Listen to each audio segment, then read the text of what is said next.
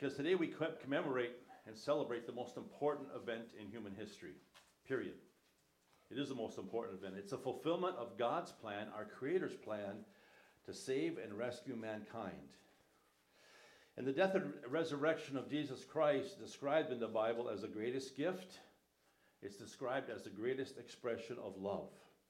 Because the Creator died for the created, the sinless one died for the sinner, the innocent one died for the guilty, and it was Almighty God who died for his enemies, according to Romans chapter 5.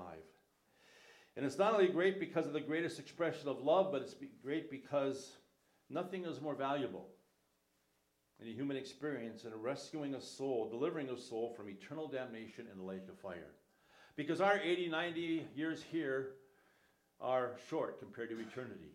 And what we think about Jesus Christ is going to determine whether we spend eternity in the blessed rest and joy of our Savior, or whether we continue on in separation from him into eternity. And just as well, there's nothing more precious than delivering a soul from the destruction of a godless culture.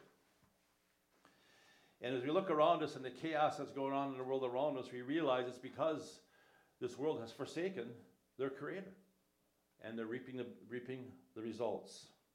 Yet God, out of his love for lost and fallen mankind, gave his only Son to rescue us. God's plan was a rescue mission. It was an intervention. It was a reconciliation. It's a deliverance. It's a promise of an eternal future because we find forgiveness and cleansing and restoration in Christ.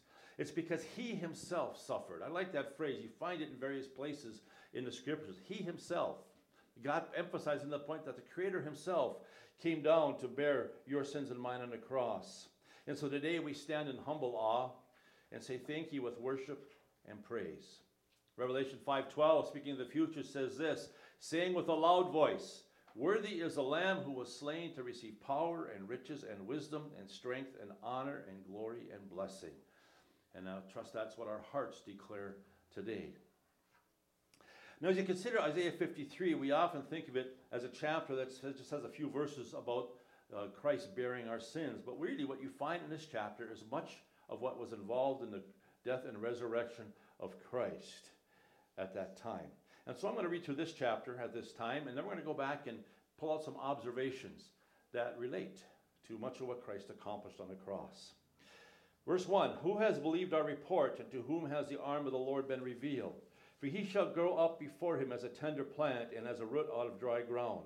He has no form or comeliness, and when we see him, there is no beauty that we should desire him. He is despised and rejected by men, a man of sorrows and acquainted with grief, and we hid, as it were, our faces from him. He was despised, and we did not esteem him. Surely he has borne our griefs and carried our sorrows, yet we esteemed him stricken, smitten by God, and afflicted. But he was wounded for our transgressions, he was bruised for our iniquities. The chastisement for our peace was upon him, and by his stripes we are healed. All we like sheep have gone astray. We have turned everyone to his own way, and the Lord has laid on him the iniquity of us all. He was oppressed, and he was afflicted, yet he opened not his mouth. He was led as a lamb to the slaughter, and as a sheep before its shearers is silent, so he opened not his mouth. He was taken from prison and from judgment, and who will declare his generation? He was cut off from the land of the living. For the transgression of my people he was stricken. And they made his grave with the wicked, but with the rich in his death, because he had done no violence, nor was any deceit in his mouth. Yet it pleased the Lord to bruise him. He has put him to grief. When you make his soul an offering for sin, he shall see his seed, he shall prolong his days, and the pleasure of the Lord shall prosper in his hand. He shall see the labor of his soul and be satisfied.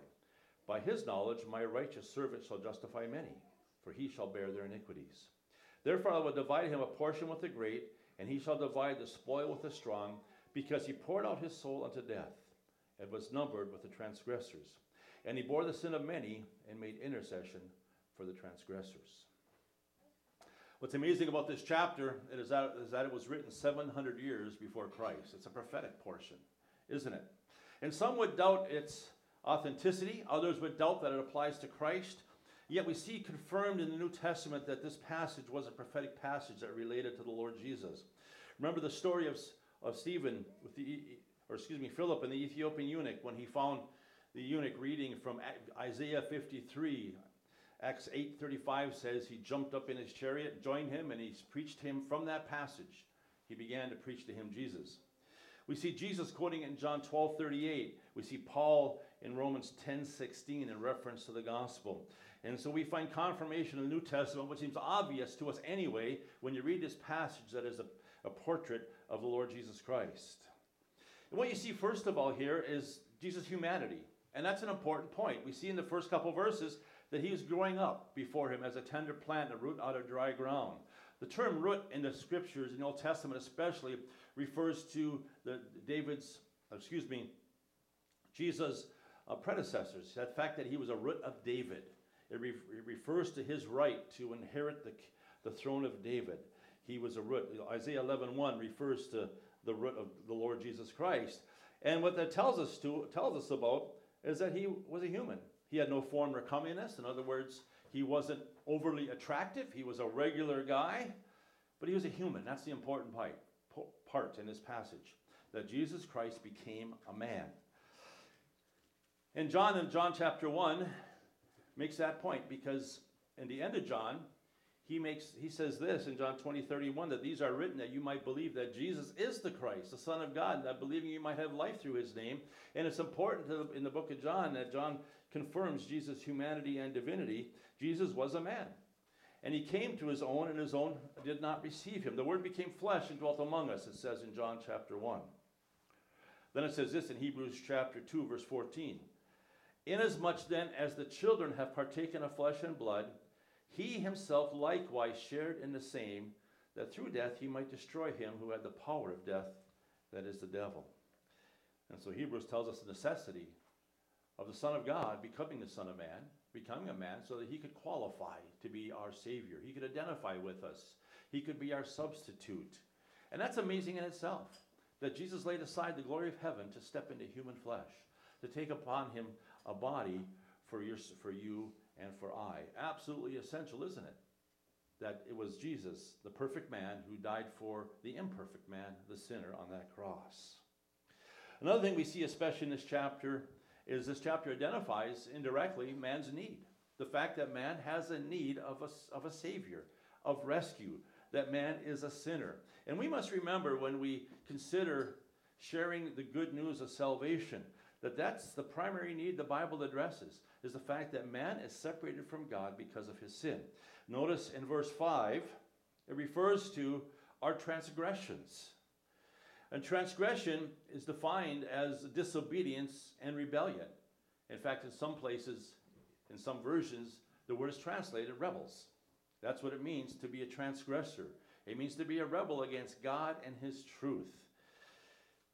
We're violators in need of forgiveness. And that's an important part. We see this word throughout Scripture, the idea that we have violated the law of God. Whether it's the Ten Commandments or other commands, we have all sinned and come short of the glory of God. We're transgressors. We have disregarded the will and word of God. We need forgiveness. Another thing you see here is the reference to our iniquities in verse 5. He was wounded for our transgressions. He was bruised for our iniquities. The word iniquities means to be morally bad or morally corrupt. And therefore, man's in need of cleansing before God. Man has participated in things that are morally contrary to God's holiness. And in order to enter the presence of God in a right relationship with God, we need cleansing through the blood of Jesus. In verse 6, we're described as having gone astray. All we like sheep have gone astray. We've gone astray. We've wandered away from, departed from our Creator. We've abandoned the fathering of our God. And when a sheep goes astray, not only does it leave the protection of the shepherd, it pursues often things that are bad for it, doesn't it? And we've pursued the wrong. The world around us is in a pursuit of things that are self-destructive in life. And therefore we need to be reconciled, reunited, restored to a relationship with our God so that we can come under the fathering protection and direction of our Creator. You see, these phrases describe man's need, why Jesus had to come, why Jesus had to die, because man was lost to God. And because of sin, we are facing eternal death. Ezekiel 18:20 says, a soul that sins, it shall die. Romans 6:23, the wages of sin is death. And that's a serious thing. You know, this might be review for many of us, but we need to realize that when we walk out the door and we go about our week this week, we're going to be surrounded with people that fit this category, that have not yet found forgiveness for their transgressions, cleansing from their iniquities, and a reuniting with their Father through Christ. And because of that, they're not only facing eternal death in the lake of fire when life comes to an abrupt end, but also they're facing destruction in life. The Bible repeatedly reminds us that if we sow to the flesh, we'll reap corruption. They that are of flesh cannot please God. And the Bible lists throughout its pages the fruits of the flesh in all their destructive behavior. In Romans chapter 1, it describes the decline of mankind when they ceased glorifying him as God. That means they went astray. That it ends up in moral decadence. And just look around us. We see the fruits of a departure from God, of going astray from God, of being a sinner in rebellion against God. There's no single solid foundation for the world to stand on, the way it thinks and acts. And so the secular worldview really has mankind at its center. In fact, a bunch of individual me's at its center. And therefore, what seems good to me isn't always necessarily good for you, but too bad. Because if I'm in power, this is the way it's going to be. There's no foundation, there's no unifying principle in the world today. Even though God has put a consciousness of himself in our hearts, people have strayed from that and wandered from that, and their conscience is dulled. So we look around us. We see conflict, do we not? But we especially see a war on values and morals that really is leaving people confused and disillusioned. And maybe you've met those people. Maybe you know some people that are just completely lost, without direction in life. They're in despair. Everywhere you turn, you find broken people. Sometimes because of broken homes, sometimes because of abuse, neglect. People are being violated, resented. I recently heard a quote of a Jewish scientist or historian on the radio who says that there's no cosmic reason for man to exist. What he means by that, there is no God in heaven that has a purpose for you and I, or a future to look forward to. There's no cosmic reason. In layman's terms, it simply means we're just a piece of meat that has no value other than what we can find for ourselves while we're here. So you might as well live it up and have a blast, because there's no reason otherwise. That's evolutionary thinking at its worst. It leaves us without hope other than seeking one cheap thrill after another. People are broken, people are disillusioned, and they're searching for meaning, love, and acceptance. Things that are only found in Christ, identity and stability. They're sometimes told to find it in some type of self-affirmation, in a skill or a talent they have. But when that fails, then they fall into despair. And when troubles come and the heat gets turned up in their trials of their lives, they become overwhelmed and not knowing where to turn. And it seems lately, you turn on the TV for any short amount of time, you see some reference to the increased rate of suicide in life.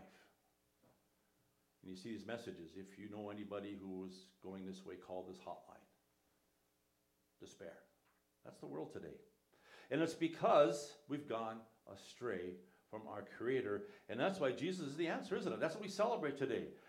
Because in him we find salvation, we find cleansing, and we find identity, we find purpose. We have a future to look forward to, a shoulder to cry on, arms to uphold us, and a rock to stand on. All found in Christ, all what the world's abandoned. And that's why we have the answer. Both for salvation from eternal damnation, because we are all the children of God through faith in Jesus Christ. As many as received him, to them gave he the power, the authority to become the sons of God, even to those who believed on his name. But we also find deliverance and rescue from the tragedies of life. We find strength, purpose, and meaning in Christ. Isaiah 61:1 says this: "The Spirit of the Lord God is upon me," another prophetic passage in regards to the Lord Jesus, "because the Lord has anointed me to preach good tidings to the poor. He has sent me to heal the brokenhearted, to proclaim liberty to the captives and the opening of the prison to those who are bound. Man has a great need, but we find that need met in Jesus Christ. And it's that event that's described here in this chapter by and large. Much of the subject of this chapter is regards to Jesus' suffering. The first thing we see here in verse 3 is that he's oppressed by men. He's despised and rejected. He's a man of sorrows, acquainted with grief. We hid our faces from him. He's despised. We do not esteem him. You know, what a tragic description of mankind's reception of Jesus Christ. When the Creator steps into the world, John 1 tells us he came to his own, and his own did not receive him. Last week we made reference to the triumphal entry, which I call the not so triumphal entry because they did not receive him. One commentator calls it the triumphal exit because he was really exiting this life and entering into eternity. They rejected him. Verse 7 tells us that he was oppressed and he was afflicted. And we think about the affliction that man doled out on Jesus Christ at the cross. Men scourging their Creator. Matthew 27:8. Verse 29 of that chapter says they put a crown of thorns on him. Throughout the chapter we find they mocked him. Well, I can't help but wonder what it was like for those people to stand before their Creator. Ones who beat him with rods, maybe had sport with him, playing games while they blindfolded him. But then sometimes we need to look at the mirror and say, have we really given honor and worship in our lives to our God? We find here in verse 7 that he was led to his death as a sheep before its shear. He was led as a lamb to the slaughter. That's how they treated him. Verse 8 says he was wrongly imprisoned and judged. We know his trial and execution were illegal. He was falsely accused, and he was cut off from the land of the living in verse 8. They took his life. Now we know he gave his life. He gave up the ghost. But as far as mankind's concerned, that was the abuse they placed upon our Savior. Someone pointed out that you find in the gospel accounts of the crucifixion and trial and crucifixion of Christ, not a lot of graphic details.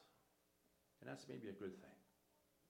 God withheld maybe us from seeing the picture of what mankind did to the Lord Jesus Christ upon that cross.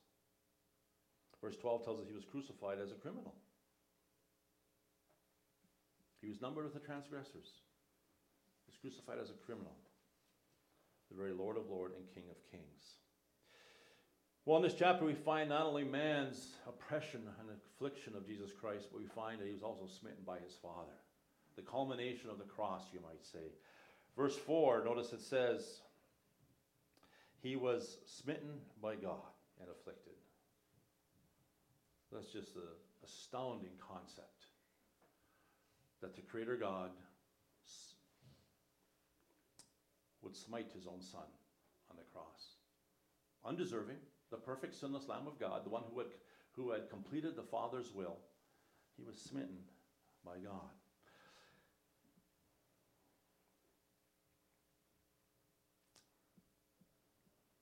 He has borne our griefs and carried our sorrows.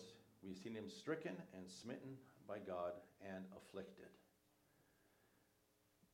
You see, on that cross, God laid your sins and mine on the back of Jesus Christ. That was above and beyond what humans could do to him and their rejection of him. But on top of that, God placed our sins upon him. Verse 5 says, he was then wounded. He was bruised for our iniquities.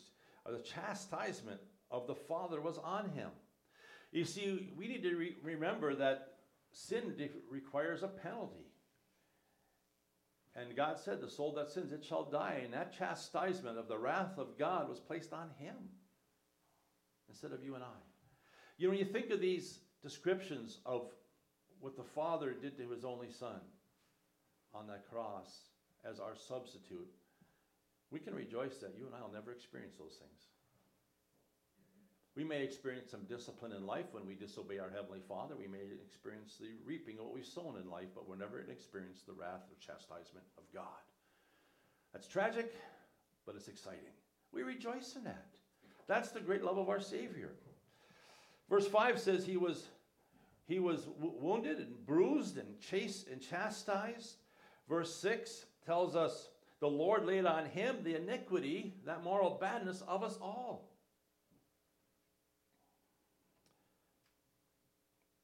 Verse 8 reminds us that as for the transgression of my people, he was stricken by his Father. Verse 10 says it pleased the Lord to bruise him. Now don't take that word wrong. It doesn't mean that God got his jollies out of abusing his son. It simply meant it was his will. It was his purpose. We'll never understand that depths of love. That's why we celebrate today this greatest event in human history, such an expression of the love of God, and we sometimes sing the song, How Deep the Love.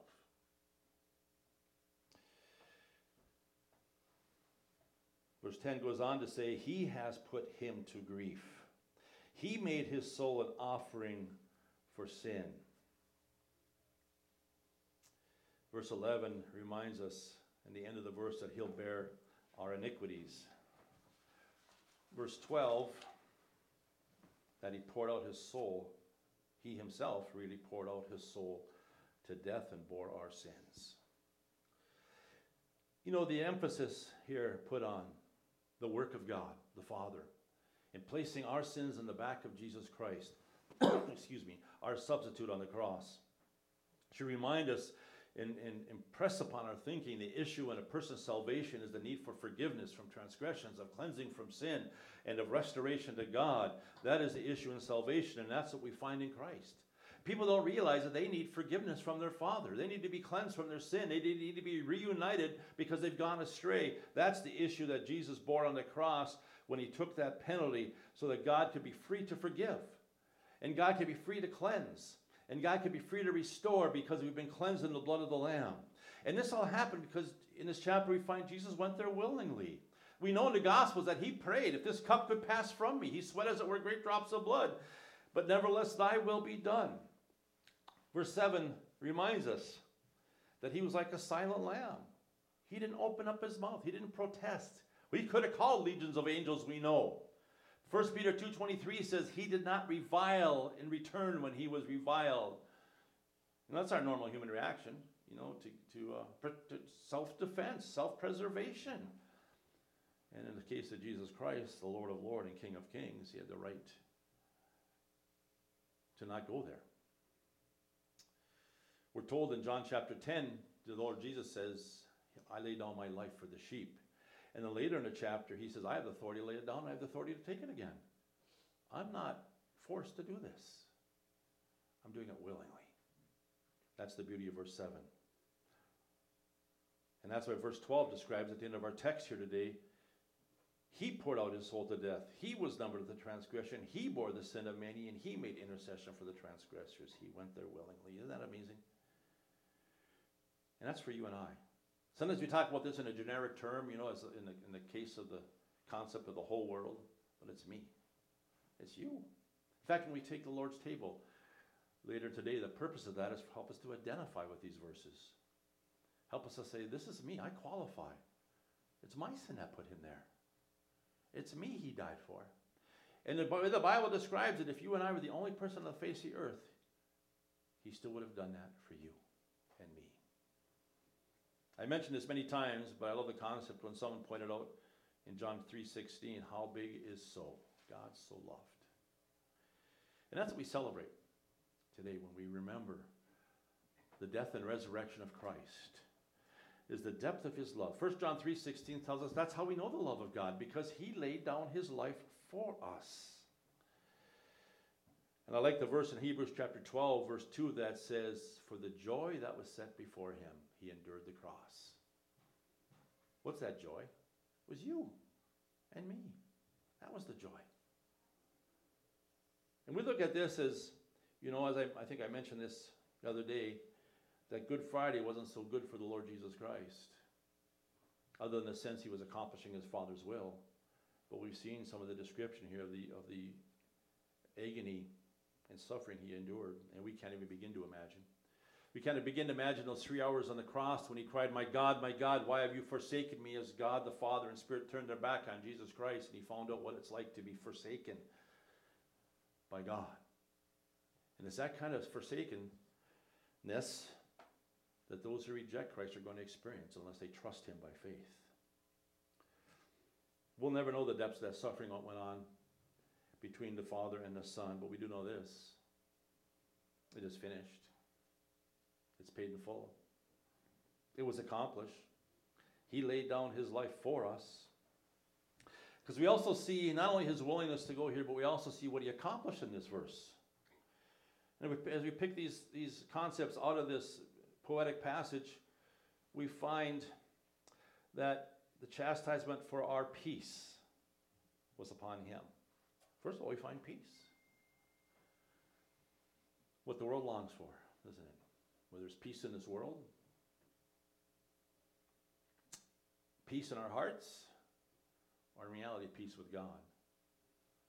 Because as much as we'd love to see a ceasefire in Ukraine, much as we'd like to see nations stop persecuting Christians, much as we'd like to see people quit abusing other mankind and the various abuses that are exercised upon each other, what we really long for is peace between us and our Father. That's what's troubling the human heart. That's why the world can never find peace. No matter what activity, what position, how much money it achieves, peace is found in one place, and it's the Prince of Peace. Romans 5:1 says, being justified by faith, we have peace with God through our Lord Jesus Christ. And once you come to that place where you put your faith in Jesus Christ and experience the peace of forgiveness and the joy of cleansing, the hope of eternal future, we can then begin to enjoy in life the peace he gives, as he describes in John 13 and 14. The peace that he has left us, his peace. The peace of knowing we have a God who is for us, who undergirds us, who walks with us, who cares for us, and so on. It also says here in verse 5, it's by his stripes we're healed. The word healing means to return to normal. In Isaiah 61:1, Jesus said, I mentioned that verse earlier, I came to heal the brokenhearted. See, God is wanting to restore things to normal. And he heals our relationship with God when we trust him by faith. And someday our physical bodies will be completely restored to their perfection at the rapture, won't it? At our resurrection. Verse 10 says something interesting. And this is a highlight. It says in the middle of the verse, he shall see his seed, he shall prolong his days. And the pleasure of the Lord shall prosper in his hand. You know, that indicates life. This is a resurrection. The resurrection of Christ is found in this chapter. He's going to prolong his days. The one who dies in this chapter, the one who was led as a lamb to the slaughter, is the one who lives. That's the resurrection of this chapter. It is referring to the fact that the grave's not going to hold him. He's going to prolong his days. And there's victory in this verse, victory that arises out of the suffering of Christ. And he's going to then accomplish the pleasure of the Lord. It's going to prosper in his hand. That tells us God is going to fulfill his program of restoring the world to himself through the resurrected Christ. Turn with me to 1 Corinthians 15, where we see this laid out a little more clearly. 1 Corinthians 15, the resurrection chapter. 1 Corinthians 15, verse 20. If you would, like to follow along. But now Christ is risen from the dead, hallelujah, and has become the first fruits of those who have fallen asleep. He's the first one to enter God's presence in glory. For since by man came death, by man also came the resurrection of the dead. That means the one man, Adam, through Adam came death, but through this man, Jesus Christ, came the resurrection of the dead. For as in Adam all die, even so in Christ shall all be made alive, but each one in his own order, Christ the first fruits, and afterward those who are Christ at his coming. Then comes the end, when he delivers the kingdom to God the Father, when he puts to end to all rule and authority and power, for he must reign till he has put all enemies under his feet. The last enemy that will be destroyed is death. For he has put all things under his feet. But when he says all things are put under him, it is evident that he who puts all things under him, that's referring to his Father, is accepted. Now when all things are subject to him, then the Son himself will also be subject to him, the Father, who put all things under him, that God may be all in all. This describes the fact that God's not through with Jesus Christ. He's going to prosper his program in his hand. And there's a time coming when Jesus is going to reign. And Revelation describes that time when Jesus puts down all rule and authority and power, and he takes the reins of this earth for 1,000 years, and then eventually delivers that kingdom up to God and the Father. See, God's in the business of restoring what was fallen and lost in the garden. And what's amazing about this is that this has been God's plan from eternity. Revelation 13:8 says this, all who dwell on the earth will worship him, whose names have not been written in the book of life of the Lamb, slain from the foundation of the world. Slain from the foundation of the world. That means God planned this from the beginning of the world as his plan to restore what was lost at the garden. This creation is going to be restored. Really, God's people are going to be restored, and we'll go into eternity right with God. Wonderful, wonderful, isn't it? That's why even in our study of Abraham, we're in the covenant to Abraham, God promised that through Abraham's seed, the world will be blessed.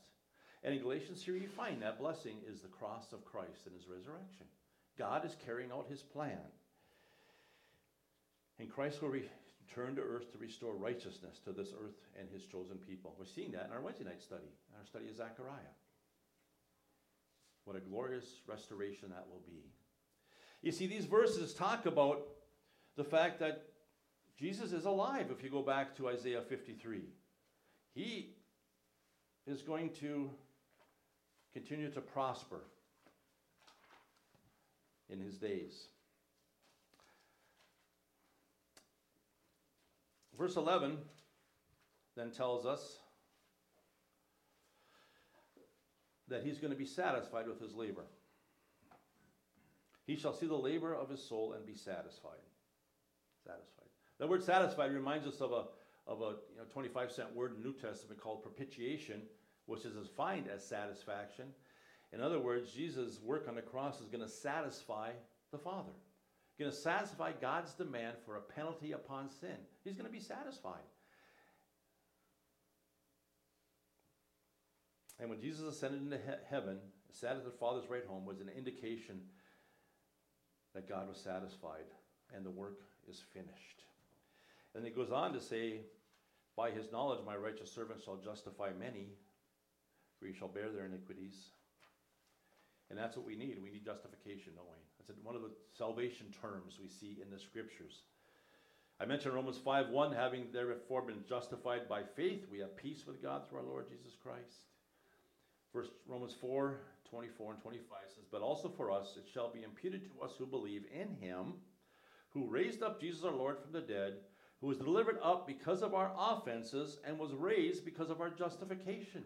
Jesus' victory is from the grave is attributed to the basis of our justification. And to be justified before God means to be declared right.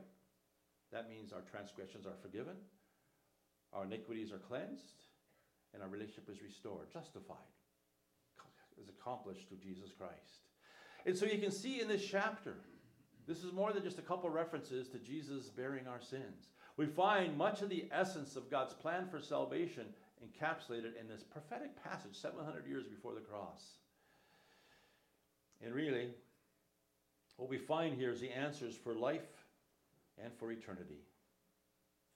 In him we find forgiveness if we would believe on him. 1 John 5:13 says this, that if we believe on the name of the Son of God, that we can know we have eternal life. Why can we know? Because the work has been completed. The sins have been paid for.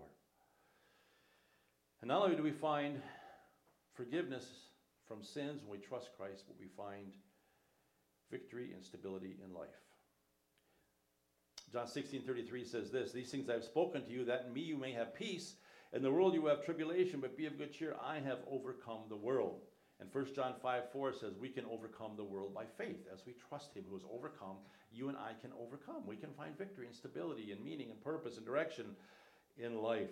And that's what the world needs most, isn't it? It needs reconciliation with God It needs to have a firm foundation. It needs to have the power of the Spirit of God at work in our lives to overcome. And so this chapter becomes a beautiful chapter of a gift of love. This is the pinnacle, the mountaintop of a description of the love of God. How much he loved you and I individually, and what he did for us on the cross, having died and rose again. And I think there's a couple of things that we should consider in that. Colossians 1:18 says this, "And he is the head of the body, the church, who is the beginning, the firstborn from the dead." He's risen from the dead, that in all things he might have the preeminence. And I think God intends for that to be true in our lives, does it not? Does he have the preeminence? Are we so gratified for his love, for his gift? That's what this celebration is about, to rally us around our Savior together as a family, that we might allow him to have the preeminence in our lives. And then I couldn't help but think of Philippians 3:10, where after the Apostle Paul gives his testimony of what Christ did for him, he says in verse 10, "That I may know him and the power of his resurrection." That I may know him. When we're loved like this, such an unconditional, infinite love, amazing love, it should encourage us to seek to know more, to know him, and then experience his power of his resurrection, the fellowship of his sufferings, be made conformable to his death. And as we consider the Lord's table this morning, it's an identification with what we've read today, what we studied today. It's a statement that proclaims the Lord's death till he comes, but what it proclaims is that he died for me. When I take that element, it was my sins that broke his back. When I partake of the juice, it is my sins for which he gave his life.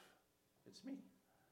And so it's a time for, though we celebrate this together as a family, it's a time for you and I each to individually focus on the great love of our Savior. And what an appropriate time to have the Lord's table on the day we celebrate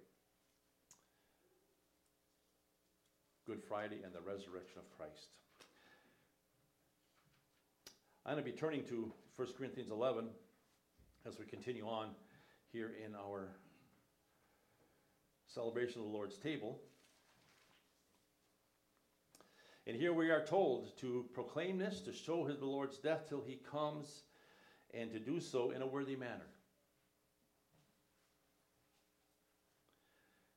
We recognize in the Old Testament that when the priests would offer sacrifices in the various days and methods and means and types of sacrifices, they did so according to a precise manner, but they did so in cleanliness, in purity, in holiness.